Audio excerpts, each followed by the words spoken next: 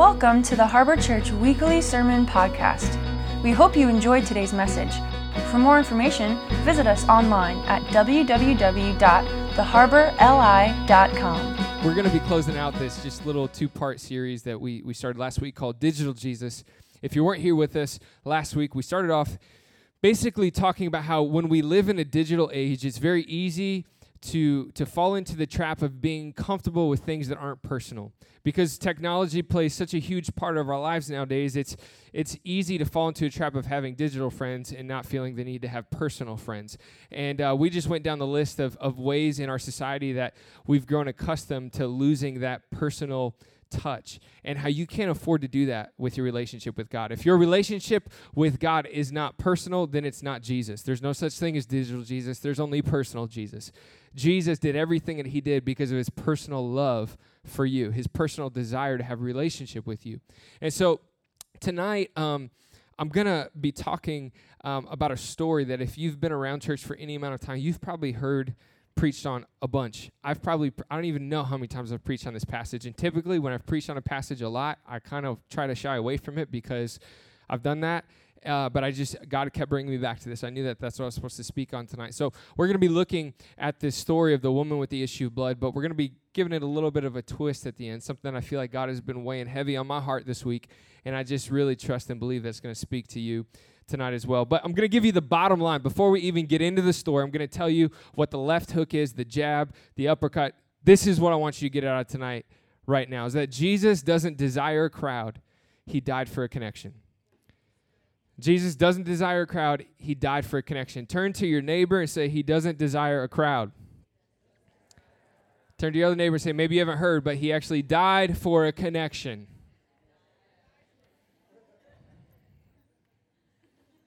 Jesus doesn't desire a crowd.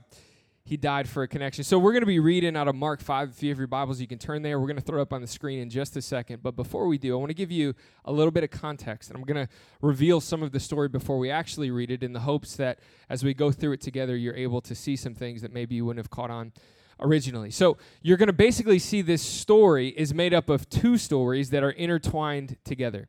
And this is like one of the most famous interruptions in the history of mankind. And so the first character that I want to key in on and give you a little context is this guy named Jairus that we're going to read about. Now, Jairus is the ruler of the synagogue. Depending on what translation you read, it says it 3 times, even more in some different translations, that he's the ruler of the synagogue. Now, in a story that's 2 paragraphs long, it's a little obnoxious when someone keeps repeating the title of the person that many times in such a short little passage. But I believe that the author, Mark, is really driving home the point of wanting you to understand who this person is and what this person would have been about. So Jairus is the ruler of the synagogue. If he's the ruler of the synagogue, that means that he was a wealthy, prominent, educated, popular man of power. He was a leader. People looked up to him. People listened to him. And if he was the ruler of the synagogue, you understand that there was tension between him and Jesus. Pharisees didn't like Jesus. Pharisees were always contradicting Jesus. They were always challenging Jesus. They were always questioning Jesus, especially in public. They were always worried about the public's opinion of Jesus. Whenever there was a crowd in Jesus, usually there was a Pharisee not too far behind trying to get the pulse of what was going on, either reporting back or asking questions or challenging, trying to discredit Jesus in some way because they were super concerned about the crowd's opinion of Jesus. Now, when we're going to start this story, you're going to see that Jesus, coming off another miracle, he arrives and he is greeted, he's welcomed by a great crowd of people. Now, as this crowd of people is circling around Jesus, you see that Jairus, the ruler of the synagogue, does something unfathomable, crazy. He pushes through the crowd of people, and he falls at the feet of Jesus and begins to beg Jesus. This is crazy. Absolutely crazy. This guy is risking everything, job, status, power, everything by doing this. But you see, the reason why he's doing this is because you start to read that his daughter is so sick, she's actually sick to the point of death. And so this Pharisee who has made a living and a career out of challenging Jesus and sticking to the law and not wanting to believe that Jesus was actually the Messiah, now doesn't care that there's a crowd of people, actually pushes through the crowd of people. He falls at the feet of Jesus and he begins to beg Jesus. This is so profound. He's forgoing what he's supposed to believe, and he's actually going to the only one he believes who could actually heal his daughter. When it's his daughter's life on the line, he doesn't care about the public's opinion. He doesn't care about the crowd anymore. All he cares about is pushing through whatever he has to get through in order to get to the one he believes could actually heal his daughter, and he begs Jesus. Now, it'd probably be pretty understandable if Jesus' response was, I'm sorry, Jairus, you're actually the one who's been spreading rumors about me, aren't you? Aren't you the one who called me out in front of that crowd last week? Yeah, that was you, wasn't it? Uh-huh. I mean, I probably would have tried to rib Jairus a little bit, like, you've been making my life a living hell. And isn't this crazy now that, look at this little, but Jesus in all of his grace, you see that Jesus agrees and he follows Jairus. So Jairus, we see this picture of Jairus, he doesn't even really convince, he's begging Jesus. Jesus agrees to do it. So Jairus is leading Jesus back to his house where his daughter is so that Jesus can heal his daughter. Now, on their way, you get introduced to the second main character, and that's the woman with the issue of blood.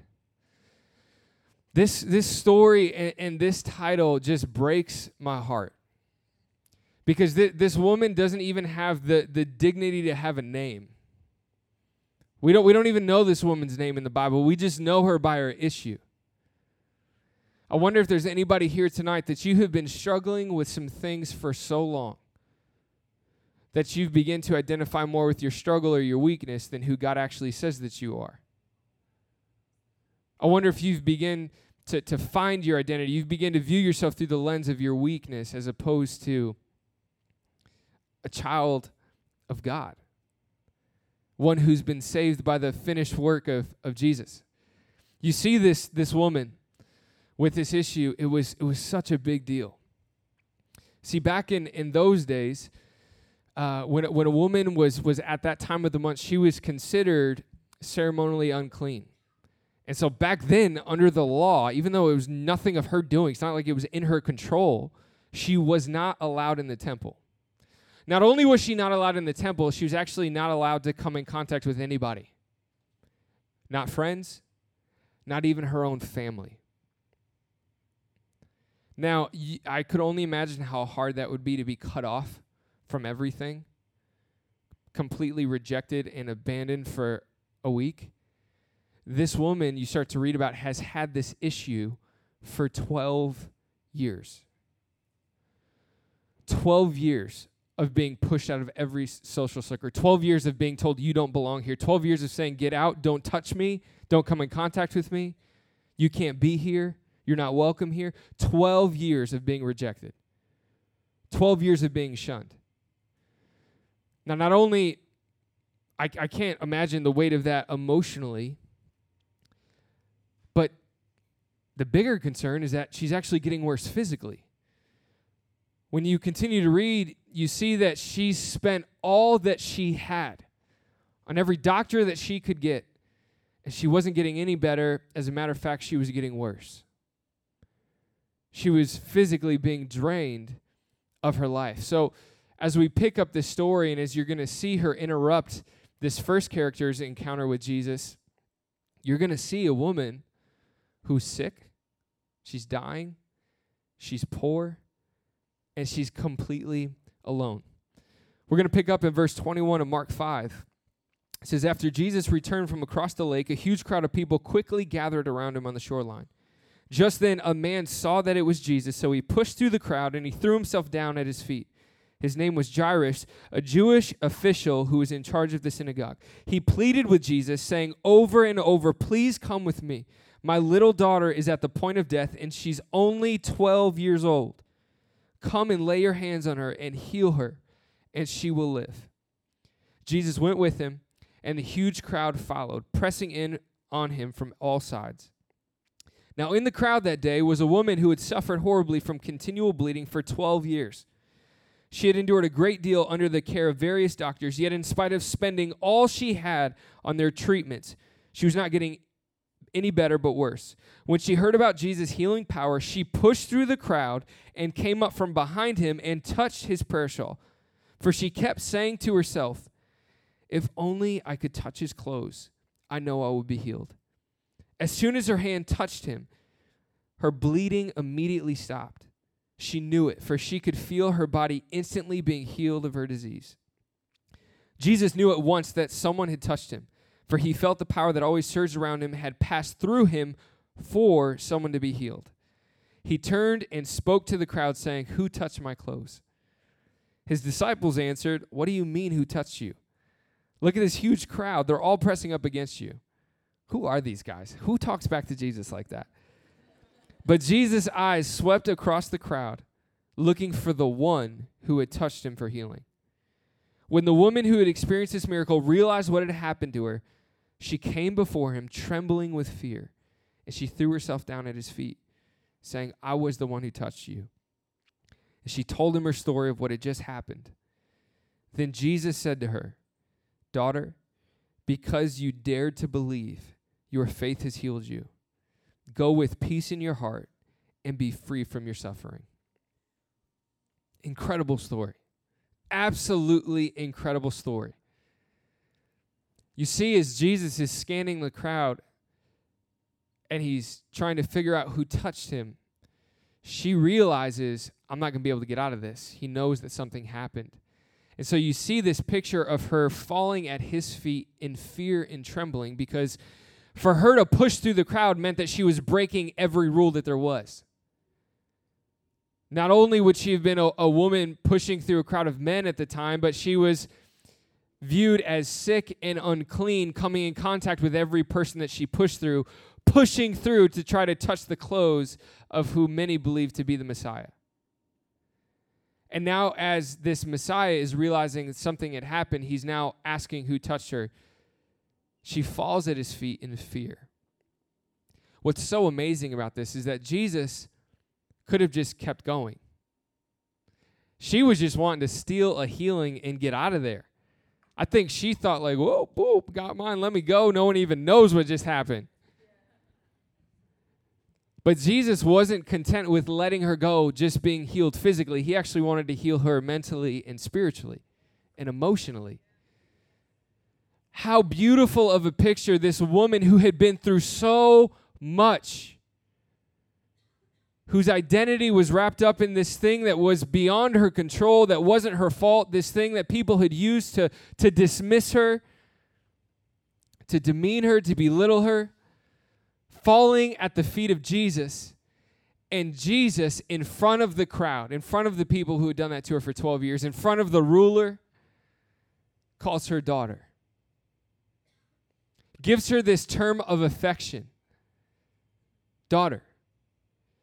See, Jesus is including her into his family, the very thing that she had been without for the last 12 years. In front of everyone, Jesus is using a term of endearment to describe her. Not only is he referring to her as daughter and how profound that is in and of itself, but Jesus then goes on to compliment her faith in the midst of the crowd and the religious leaders.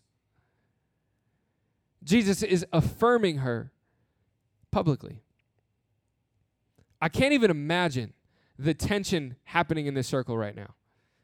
First of all, you got a crowd of people who just been pushed aside by this ruler falling at Jesus' feet. You hear about a little girl that's dying. Then all of a sudden, you get pushed to the side by a woman who wasn't supposed to contact you. She touches the hem of Jesus' garment.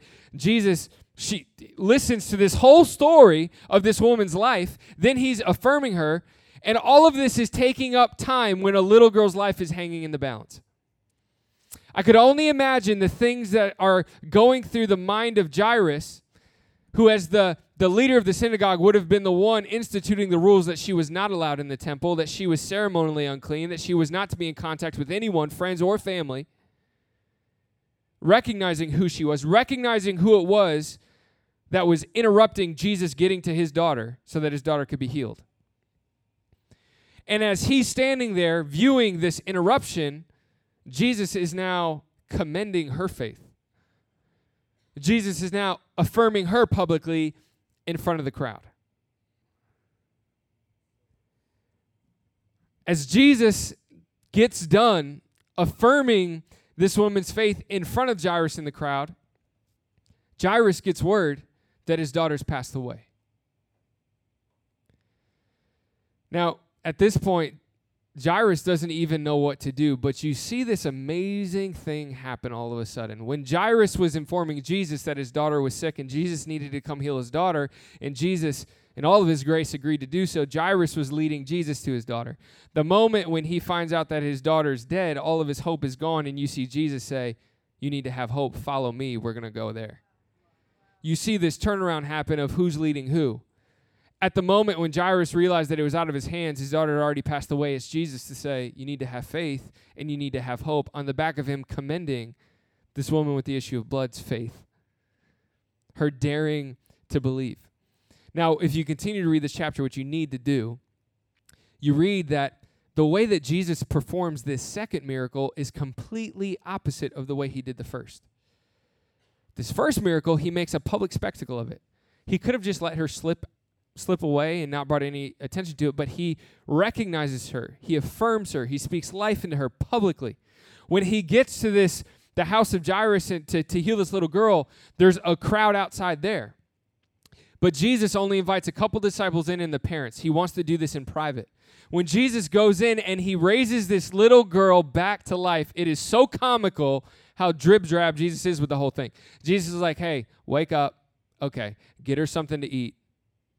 Peace out, Jairus. You're literally like, excuse me? You just raised a little girl back to life. Like what? What just happened, Jesus? Jesus is so subdued compared to this first incredible miracle that happened. Now, a few years ago, I was doing a message on this, and it stuck out to me that this little girl was 12 years old. This woman had suffered with this issue for 12 years. I'm like, there has to be a connection between this daughter and this woman. And I wasted so many hours trying to figure out, reading commentaries, trying to figure out what the connection was between these two, and I couldn't find anything. So I was like, maybe it's just coincidence, I guess. Well, the next day, I was doing some word studies, and I just happened to look up what Jairus' name means, and then it all clicked. Jairus' name means the one whom God enlightens. The one whom God enlightens. So let me draw the dots for you, because I can tell it didn't just click.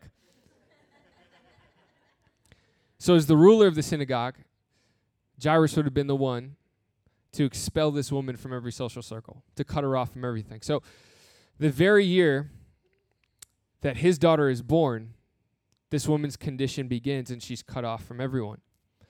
The very year that he makes sure she has no connection, he welcomes his daughter into his home.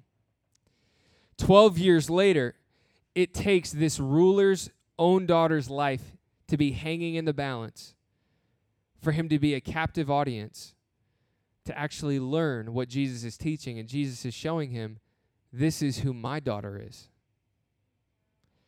See, it was Jairus' love for his daughter that propelled him to the point of being able to push through the crowd. I don't care about my status. I don't care about my job. I don't care about my reputation. I don't care about any of that stuff. I want my daughter to be made well. It was his love for his daughter that pushed him to do what he did. And Jesus is here showing Jairus, I'm about to enlighten your heart of who my daughter is. The same love that you have for your little girl who's dying right now is the same love that I have for that woman that you've made an outcast for the last 12 years. God is enlightening him on his love for his children. Jesus is showing him, I came for the sick. I came for the broken. I came for the outcast. I came for the rejected. I came for the dismissed. You see, this woman's issue was completely outside of her control. When Jairus is approaching Jesus, I think he also believed that his issue was outside of his control. But Jesus, knowing that he's going to heal his daughter, is teaching Jairus, actually, your issue is within your control. And while I heal this woman of what's outside of her control, I'm going to teach you how to fix what's in your control. Jesus does not desire a crowd. He died for a connection. I want to show you two ways where you can really see the profound impact if you can get this into your heart, into your spirit. Jesus doesn't desire a crowd. He died for a connection. The first way that you can tell is that Jesus can feel the difference between a crowd and a connection. Jesus can feel the difference.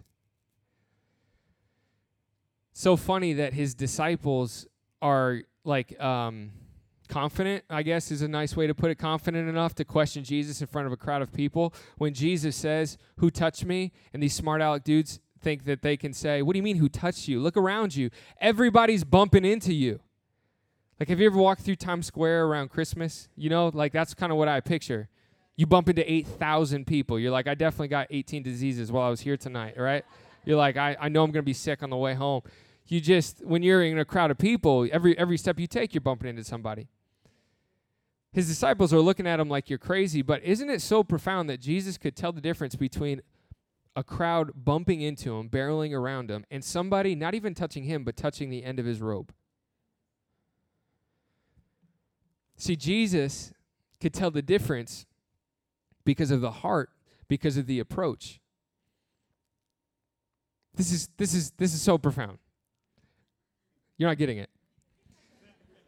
You can be around God and not be changed by him. You could be around church. You could come to church and still not allow yourself to be changed by him. You could be pretty close to Jesus, facing Jesus, and still not let it change you. And Jesus can feel the difference. Jesus can feel the difference between a bump or somebody saying, "I need you. I'm coming after you because I need a touch from you. You are all that I have left. I need you. I am so desperate for you. I need you to change me. I need you to live on the inside of me. I need you to speak to me. I need you to guide me. I need you to show me what my life is all about. I need you, Jesus." Jesus can feel the difference between a crowd and a connection. This woman was coming after him, and she was letting everything go. She was pushing through so much by pushing through that crowd. She was risking everything.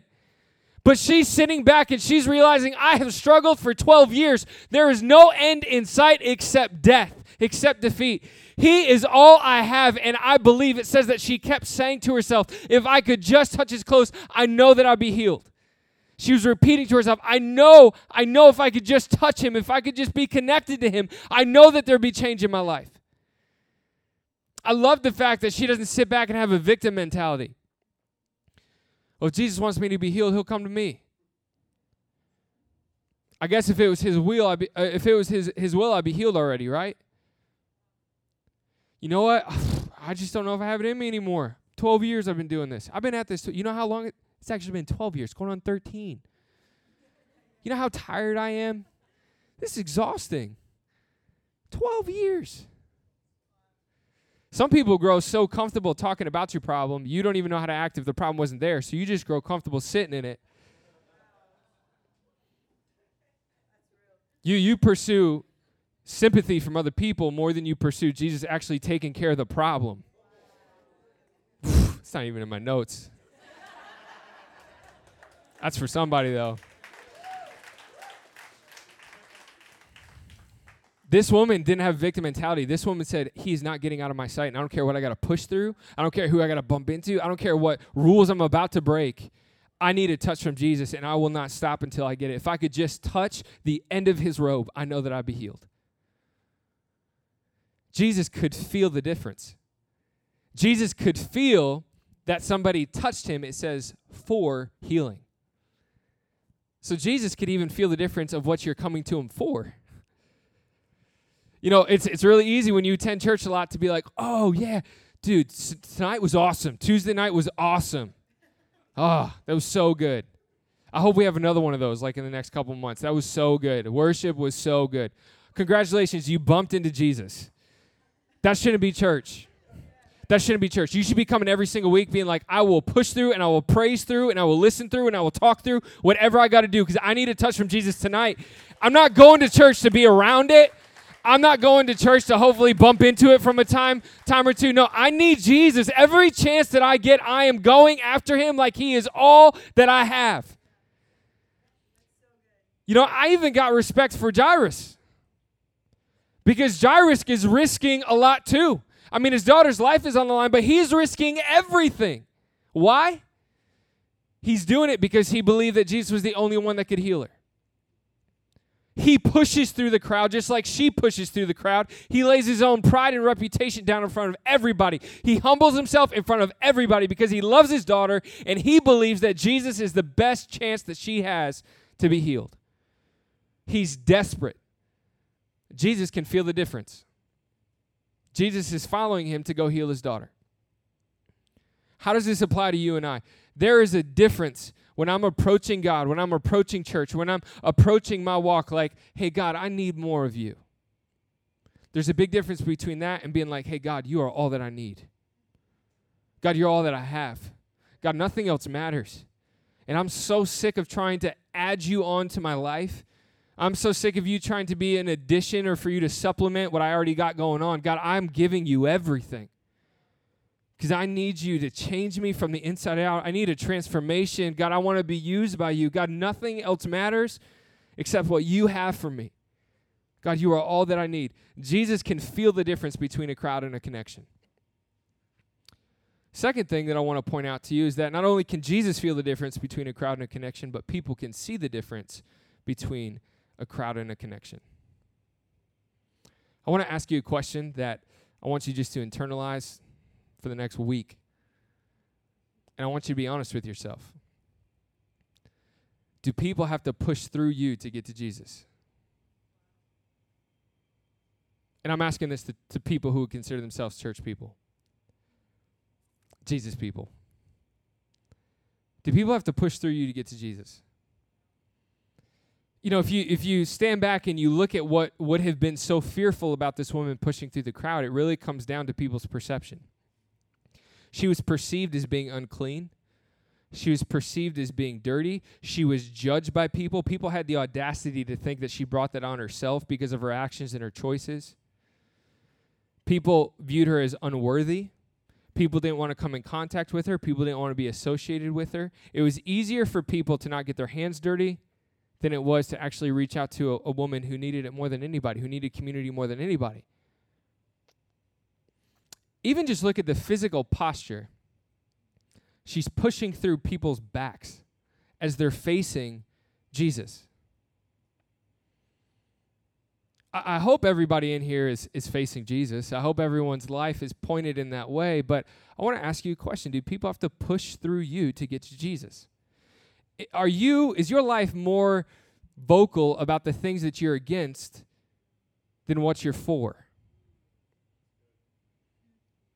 If I follow you on social media, am I more aware of how you vote and the things that you picket against and the things that you don't like than the good news of the gospel of God's grace and his love and the fact that none of us deserve it? Are people pushing through your perceptions to get to Jesus? Or have you just grown so comfortable in your spot and the fact that you're facing Jesus and your life is going okay at the moment that you got your back turned to everybody else? Anything that's connected to Jesus is invitational. Anything that's connected to Jesus is inclusive. Anyone that's close to Jesus has a heart like Jesus, and Jesus' heart is for whosoever. It's for everyone. It's for anyone. The life of the believer should show people that Jesus is within reach. The life of the believer should show that hope is within reach, that peace is within reach, that salvation is within reach. I think we need to be more intentional about the message that our life is giving off, verbal and nonverbal. I think it's so telling that this woman is pushing through a crowd, is pushing past religious leaders to touch an inanimate object for some sort of healing. Not because the robe was special, it's because that robe was connected to Jesus. She'd rather touch a robe and pass by crowds of people, crowds around Jesus. I'm not talking about a ruckus crowd. I'm talking about a crowd of people around Jesus. She's pushing through because she just desires something connected to Jesus. Because anything connected to Jesus is invitational. Anything connected to Jesus is always inclusive. I'm going to have the band come up as I begin to wrap this up. And I think that although this may seem subtle, there is a huge shift and a huge change that can happen inside every single one of us when we ask ourselves these questions and we begin to evaluate the message that our life is actually giving off. Because God desires to use your life to help draw people to himself if you allow him. If he can use a robe to be attractive to a woman who's desperate, God could use your life. Isn't it so cool that when she didn't even feel comfortable enough to touch Jesus himself, she felt comfortable enough to just touch his robe? How cool would it be that if your life and my life were connected enough to Jesus that someone could recognize, man, if I could talk to that person, there's something different about that person. Maybe they don't feel comfortable out of the gate by themselves to just ask Jesus into their life. Maybe they don't feel comfortable out of the gate to walk into a church, but they feel comfortable enough to talk to you because you're normal, but there's something different about you. You're a real person. They know you. They have respect for you. And there's something different about you. And what's so cool is that even though there is something different about you, you're the nicest person. You're encouraging. Your life's not perfect, but you have this joy and peace about you that I don't see in a lot of people. Why? Because you're connected to Jesus. You know, religion can be exclusive, tends to be exclusive. Jesus is always inclusive. Religion will try to tell people that it's their issues that disqualify them from God's grace. Jesus teaches that it's your issues that presented the need for his grace. It's because of your issues that he made the decision to come and give his life for you. So you can live a life disqualifying yourself from something that Jesus already chose to do, like we talked about last week. Before you ever had the opportunity to choose to live for him or love him, he chose you. He loved you. He died for you. If you gotta do it, just do it. Maybe you're here tonight and you feel like, man, I feel like I'm on the outside looking in. Like I don't feel this personal connection to Jesus. I've seen some stuff. I grew up around it. But I don't feel like it's personal. I want to ask you tonight, what's holding you back? What is keeping you from pushing through? Maybe you're here and you're like, you know what? I think I'm part of the crowd. I hang around it a lot, but it's been a long time since I felt like there was a personal connection in there. Well, what's keeping you in the crowd? What's keeping you from pushing through to get a hold of Jesus for yourself? Well, what's keeping you in the position of living like you're trying to add God to your life instead of giving God your entire life and being like, God, you're all I need? What's holding you from pushing back? Maybe you're here tonight and you, up until 30 seconds ago, viewed yourself as an insider. My hope and prayer is that you realize that if you are an insider and if you are connected to Jesus, then you always have a heart for the outsider. You're only really on the inward if you always have a heart for the outward. When you're connected to Jesus, your eyes and your heart are always pointed towards people that need Jesus. When you fall into the trap of being part of the crowd, you end up turning your backs on those who need him the most. Jesus doesn't desire a crowd. He died for a connection. I want to ask you to stand up tonight, and we're going to begin to close out. We got a prayer team that is standing along the back, and I don't know what brought you here tonight. I don't know if you got stuff going on in your life. I don't know if something tonight maybe triggered something inside of you, but whatever the need is, our prayer team would love to encourage you and pray with you and just believe for change and just listen, give an ear to listen. They're the best, and we want to encourage you to make use of them. As soon as we start the song, you can head back there and get some prayer. for the rest of us, as we just take these last couple of minutes and we begin to close out in one more song, could we just evaluate where we find ourselves in the story? Like, have I just grown so comfortable with being around it that I have lost my desire to push through? I've lost my desire to be completely dependent on God. And if that's you, I want to encourage you for these next couple of minutes, why don't you just push through like your life depends on it? Because it does. Why don't you just pursue them with everything that you got? Why don't you lay down what people think about you, what you think your reputation might be, whatever it is that's holding you back? Why don't you just lay that down, and why don't you just push through to connect with Jesus? For everyone in here tonight that you're like, man, you know what? I think I've lost sight of people who need Jesus. I think I've started to lose sight of that. I want to challenge you to do something as we sing this last song. I want you to ask the Holy Spirit right now in these next couple minutes, who have you put in my life that I'm supposed to influence?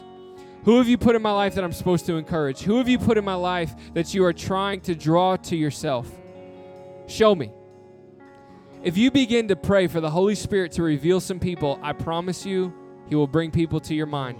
And then I want to encourage you to pray that the Holy Spirit would strengthen you and give you wisdom in living a life connected to Jesus that draws people to Himself. Can we do that? Is that cool? I want to ask you, if you're here tonight and you just say, Jesus, I need you. Jesus, I want to be used by you. I want to invite you. Do you mind raising your hands real quick as we pray and we go back into worship? Jesus, we thank you so much that you died so that none of us would ever have to be an outsider. Lord, that you gave your life for us to have personal relationship.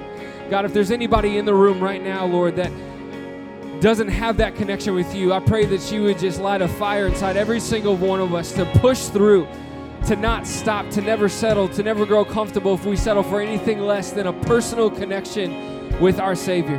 Holy Spirit, I pray for everyone in here, Lord, that you begin to show us, that you begin to bring names and faces to our minds and our hearts of people that you've placed in our lives, God, that you want us to influence, that you want us to bring to you, Jesus. I pray that you would give us the strength and the wisdom and the words and the passion and the burden, Lord, to constantly live in a way that shows everyone around us that you are within reach, that hope is within reach, that peace is within reach. Jesus, we look to you tonight and we sing to you, believing that you are a good and faithful shepherd. In Jesus' name. Thanks for listening to today's message. If you would like to take the next step in your relationship with Jesus today, visit us online at www.theharborli.com/nextstep.